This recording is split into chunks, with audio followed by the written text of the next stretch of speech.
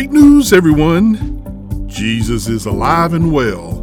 This is Glenn Ragland, Educational and Transformational Ministries. Great Ministries. Welcome to this week's podcast. Let's pray. Father God, we glorify you. We praise your great name, and we magnify you.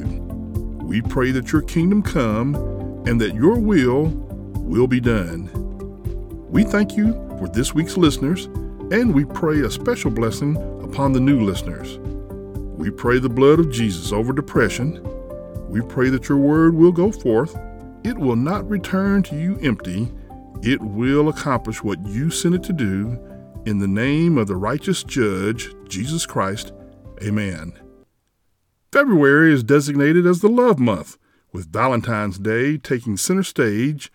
But for Christians, every month should be Love Month.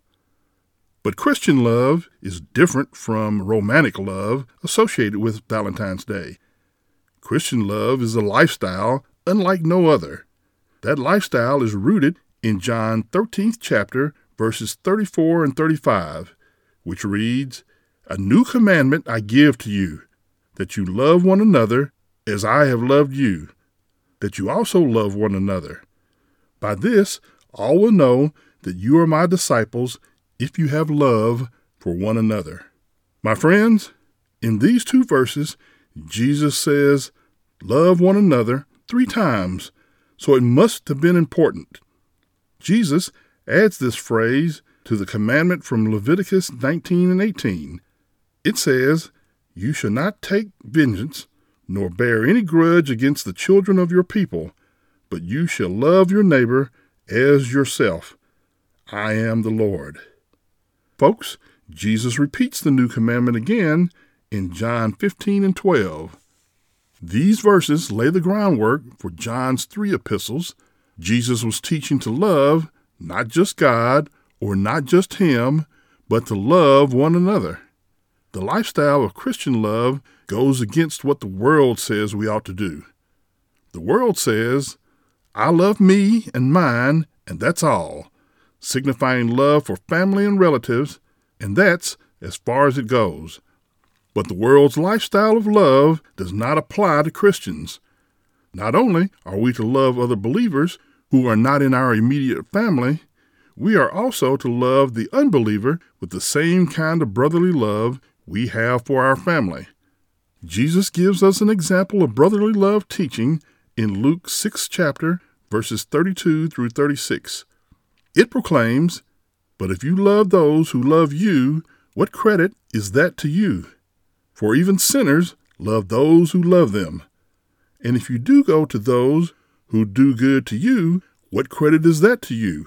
For even sinners do the same. And if you lend to those from whom you hope to receive back, what credit is that to you? For even sinners lend to sinners to receive as much back. But love your enemies, do good, and lend, hoping for nothing in return, and your reward will be great, and you will be the sons of the Most High. For he is kind to the unthankful and evil. Therefore, be merciful, just as your Father is also merciful." My brothers and sisters, Christians can struggle with this lifestyle choice because they have to choose to consciously or unconsciously decide not to love like Jesus. Well, you may ask, "Preacher, isn't it enough that I love good church people? Because sometimes they are hard to love." No, Jesus says to love others. "Well, preacher, isn't it enough that I share what I have left over after I've taken care of me and mine?" No, Jesus says to share with others out of your abundance and to give in selfless love. "Well, preacher, you mean that I have to love those who persecute me, even those who persecute others? Even those who persecute others love people who love them." Jesus says to love not only those who persecute you, but to love those who love the persecutors. "Preacher, you mean that if I loan money to someone outside of my family, I shouldn't expect it back with interest?" No, Jesus says to give it away to those who need it. My friends, as you can see, God's ways are different, and Christians must be different. Otherwise, we are just like everyone else in the world. As Christians, love is what we do, in spite of those who irritate us, persecute us, and wish to see us suffer. This is a lifestyle choice, to extend brotherly love to all. My comrades for Christ, our banner, our calling card, our signpost, our evidence of who we say we are is measured by what the world sees, what our families see, and what our friends see of how we show love to others. In John chapter 13, verse 35, Jesus says, "By this all will know." So the whole world gets to see if you are a Christian by the degree you love others. The world does not judge us on the magnificent worship centers we build. They will not judge us on the amount of times we attend church services. They will not judge us on the amount of service we render to our church.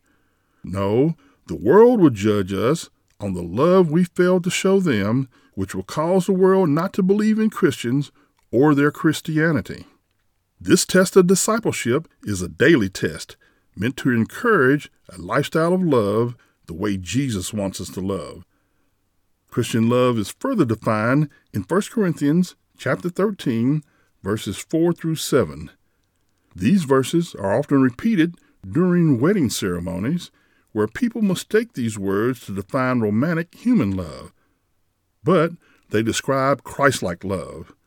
It says, "Love suffers long and is kind.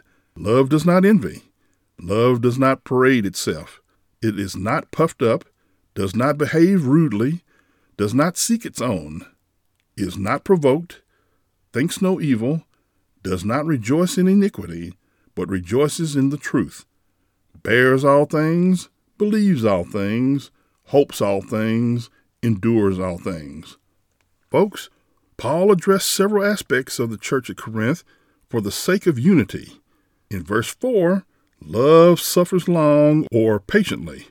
And that signifies forbearance, the slowness to repay when someone offends you.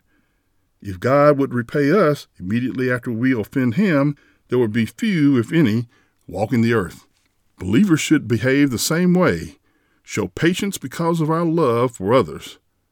Love is kind is also connected with patience and is one of the fruit of the Spirit in Galatians chapter 5, verse 22. The difference between patience and kindness is patience has more of a temporal focus, which deals with time, while kindness refers to the manner in which a person treats others. Now, for the most part, kindness is soft and gentle. However, there are times when Christians must deal with the issues in a kind but firm manner. Jesus dealt with the religious leaders of his day in a kind, firm manner. Love does not envy. This attitude admires something another person has. A person may also desire many of the good things for himself. Admiration and desire can turn into jealousy and envy, and then resentment for what another person has. We live in a world filled with envy, which explains the current state of the world. Love does not boast. Paul's meaning for boast is bragging without foundation. My friends, there is nothing wrong with acknowledging the good that God has done in you and in others. And you shouldn't have to lie about your accomplishments. We boast when we exalt ourselves over others as if our accomplishments were based on our own merit and ability. Love is not proud. My friends, to be proud is to be overly self-confident or insubordinate to God and to others. The Bible condemns pride as a source of much destruction and pain in the world. Love is not rude. My comrades, the definition of rude varies from culture to culture. The art of rudeness is the disregard for the social customs that others have adopted. When one does not concern themselves with the likes and dislikes of others, it is disrespectful. Proper concern shows love. But when the customs of the culture contradict the Christian faith, it is not unloving to break them. For example, loving Christians should break the custom of racial discrimination. Love is not self-seeking. Folks, when we put ourselves first without the consideration of others, we are self-seeking. Love puts the benefit of others over self. Love is not easily angered. My friends, slow to anger is related to patience. However, we are not to become indifferent to the suffering of others. Love keeps no record of wrong. My brothers and sisters, when we forgive time and time again, we do not have to keep a record of being offended. Love does not delight in evil, but rejoices with the truth.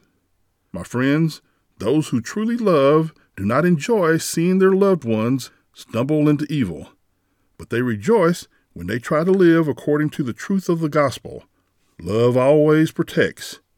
Folks, the word protects can mean to endure or to cover. To endure means to not stop loving even under the strain of difficulties imposed by others. To cover means not to deliberately expose the sins of others. Love will handle the sins of others in ways that will not bring exposure or shame. Love always trusts. This means love always gives the person the benefit of the doubt. Love always hopes.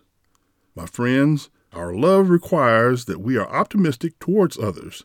Hope is the attitude that good will eventually come to those who may be failing. We cannot give up on someone who fails. I won't give up on you. Don't you give up on me. And finally, love always perseveres. Folks, it is easy to love someone when they go with the flow and does not offend. Love is challenged when we must endure trials. And so, my comrades for Christ, when the Holy Spirit is invited into your life to take up permanent residency, He will exhibit the love of Jesus through you. Let's pray. Father, thank you for setting the example of how we are to love our fellow man. We ask that your glory shine through us each day so that the world will know we are your disciples.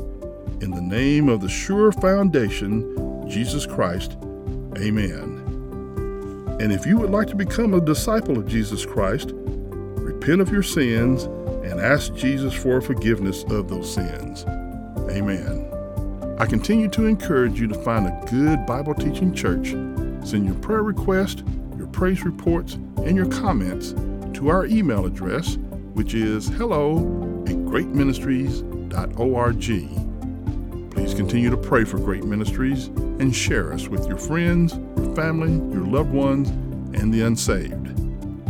Stay safe, be blessed, and have a great week.